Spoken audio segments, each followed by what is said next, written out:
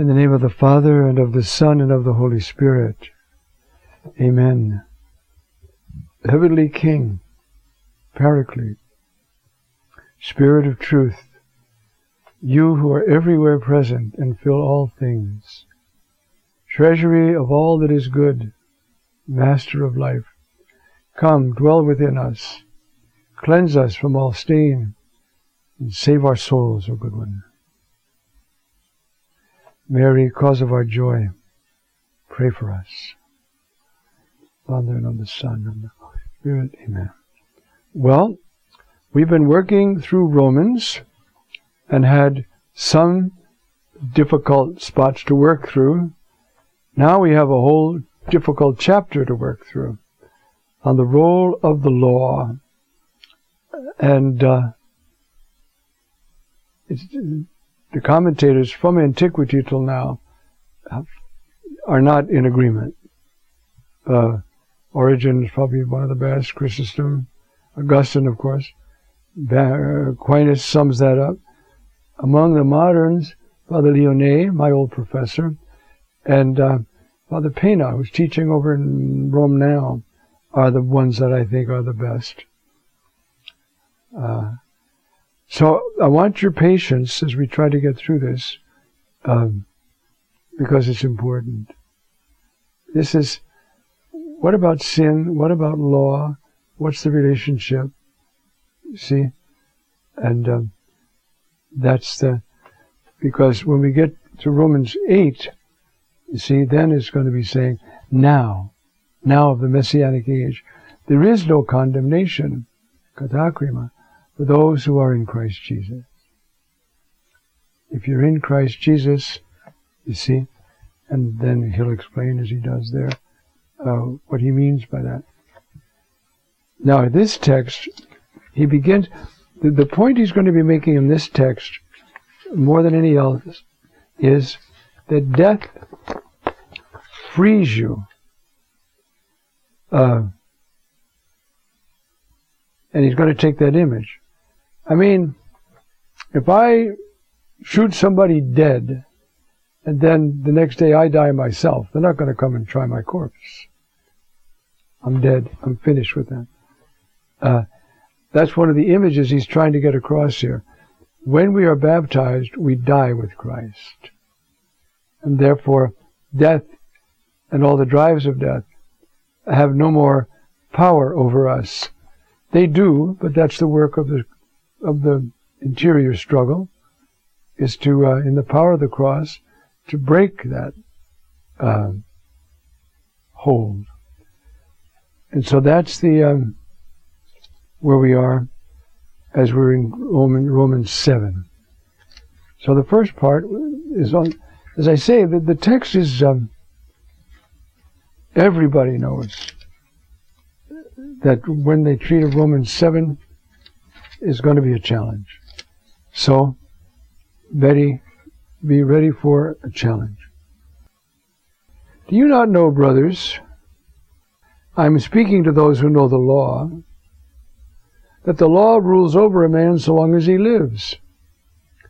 Now, that's probably, the law there doesn't mean HaTorah, it just means law, nomos.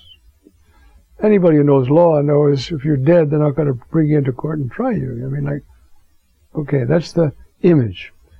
The married woman is bound to her living husband by the law. The civil law, the Torah.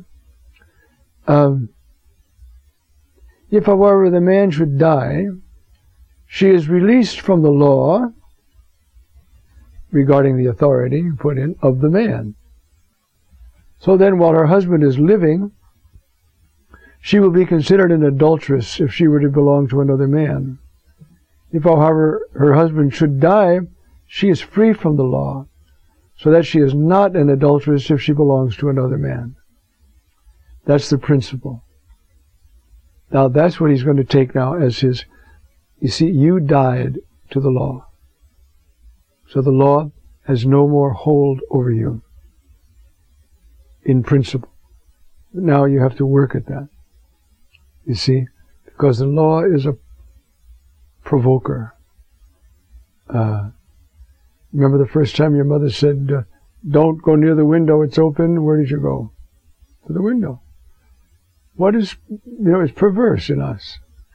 Well, on a much more dramatic level, that's what Paul is talking about here now.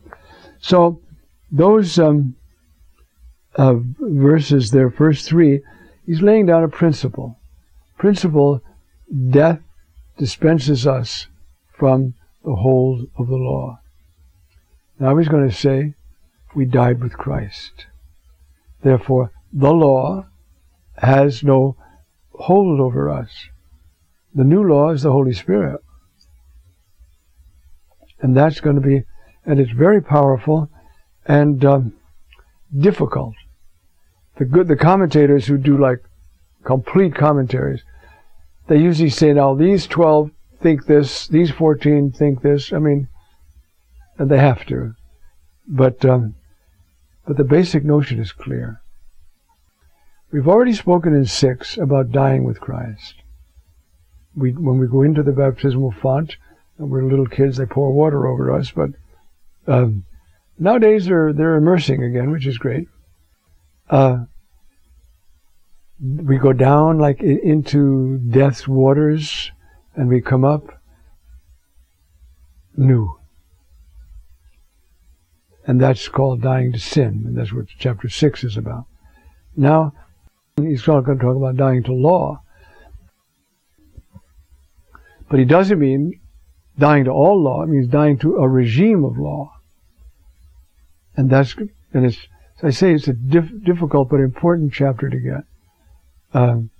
Because, well, what happens to the law in all of this? Okay. So she is not an adulteress if she belongs to another man. And verse 4, so, my brothers, you too were rendered dead to the law through the body of Christ. And what does that mean? See, his thinking is very profound, but difficult. You see, you died to the law through the body of Christ, so that you became, you belong to another, to the one raised from the dead, in order that we might bear fruit to God. So you died, and now, like that woman whose husband died and she marries another, you're dead to the law, and it has no more rights over you. And you're through the body of Christ. Now, what does it mean that you belong to another because of the body of Christ? Huh? Probably, there are several places where he's probably has expressed what he's saying here. One is, for instance, in Galatians 2, 9 to 10. Huh? I live, now not I. Christ lives in me. The life I live by faith in the Son of God, who loved me and gave himself over for me. So I'm dead, not just to my former way of life and to the sins I practiced, but to that whole regime of law. So what's the regime of law? That's going to be the difficult question. The idea that, you see, that we're not lawless, but there is not a regime of law, there's a regime of the Spirit. And you say, well, that's very abstract. It shouldn't be. It shouldn't be. It's the normal state of a Christian, to be under the influence of the Holy Spirit. Sin, repent, yes, but, and that's what he's talking about, okay? There's other texts, for instance, there's the one that we've seen already. It's in Romans 3:25. Many of these chapters end in, okay.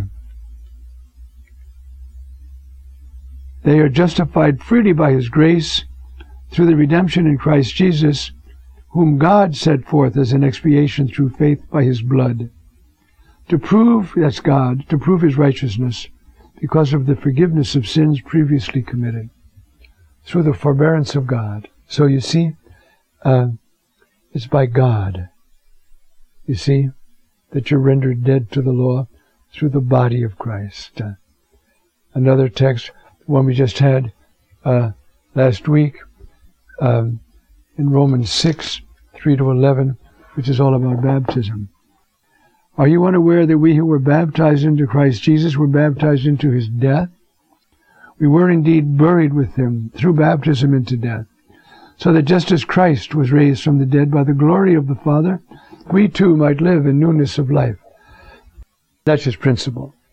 Now, it's the same thing. Union with Christ brings about death to things that once had a claim on us. In chapter 6, it's sin. In and the drive towards sin. In chapter 7, it's law. And they're intimately bound. See? Because the law is ineffectual, as he's finally going to say, when he starts the positive development, which is Romans 8. You see? He says there in the very opening, second, third line, for what the law, weakened by the flesh, was powerless to do, this God has done, by sending his own Son in the likeness of sinful flesh, and for the sake of sin, he condemned sin in the flesh, so that the righteous decree of the law might be fulfilled in us who live not according to the flesh, but according to the Spirit. That's a lifetime challenge, but Paul is saying, we're not the same. And this is the great work now of the new evangelization, is to point out to Catholics and other Christians, you're not the same. It wasn't just a ceremony when you got baptized. It wasn't just a ceremony when you go to the Eucharist. There's a force there, a power to call on. And that's what he's talking about. But he's using this other language. You were rendered dead to the law through the body of Christ. It has no claim on you anymore. And then starts the difficult material. When we were in the flesh. Now what does he mean? I'm still in the flesh. I didn't die physically. He means captive to that world. There's a way he describes that world at the end of chapter 2 when he's talking about, you remember that chapter, you see, or I'm sorry, I'm in the end of chapter 1, idolatry, suppressing the truth. What happens when the truth is suppressed? Turn on the television and watch. That's what happens. When the truth about God, his love, his providence, his righteousness, his holiness, his wisdom, when that's suppressed, the whole thing falls apart. As we see right now in Western culture. But he says here, they are filled with every form of wickedness, evil, greed, and malice, full of envy, murder, rivalry, treachery, and spite. They are gossips and scandalmongers, and they hate God. They hate God. They don't want there to be a God. How much energy, how many books are written. That latest fellow, I just read that, Dawson. Is it Dawson? Yes. One of those atheists who writes books. I think it's Dawkins, maybe. Anyway, in a debate, he finally said, well, I'm 6.5 or something out of 7 sure there's no God.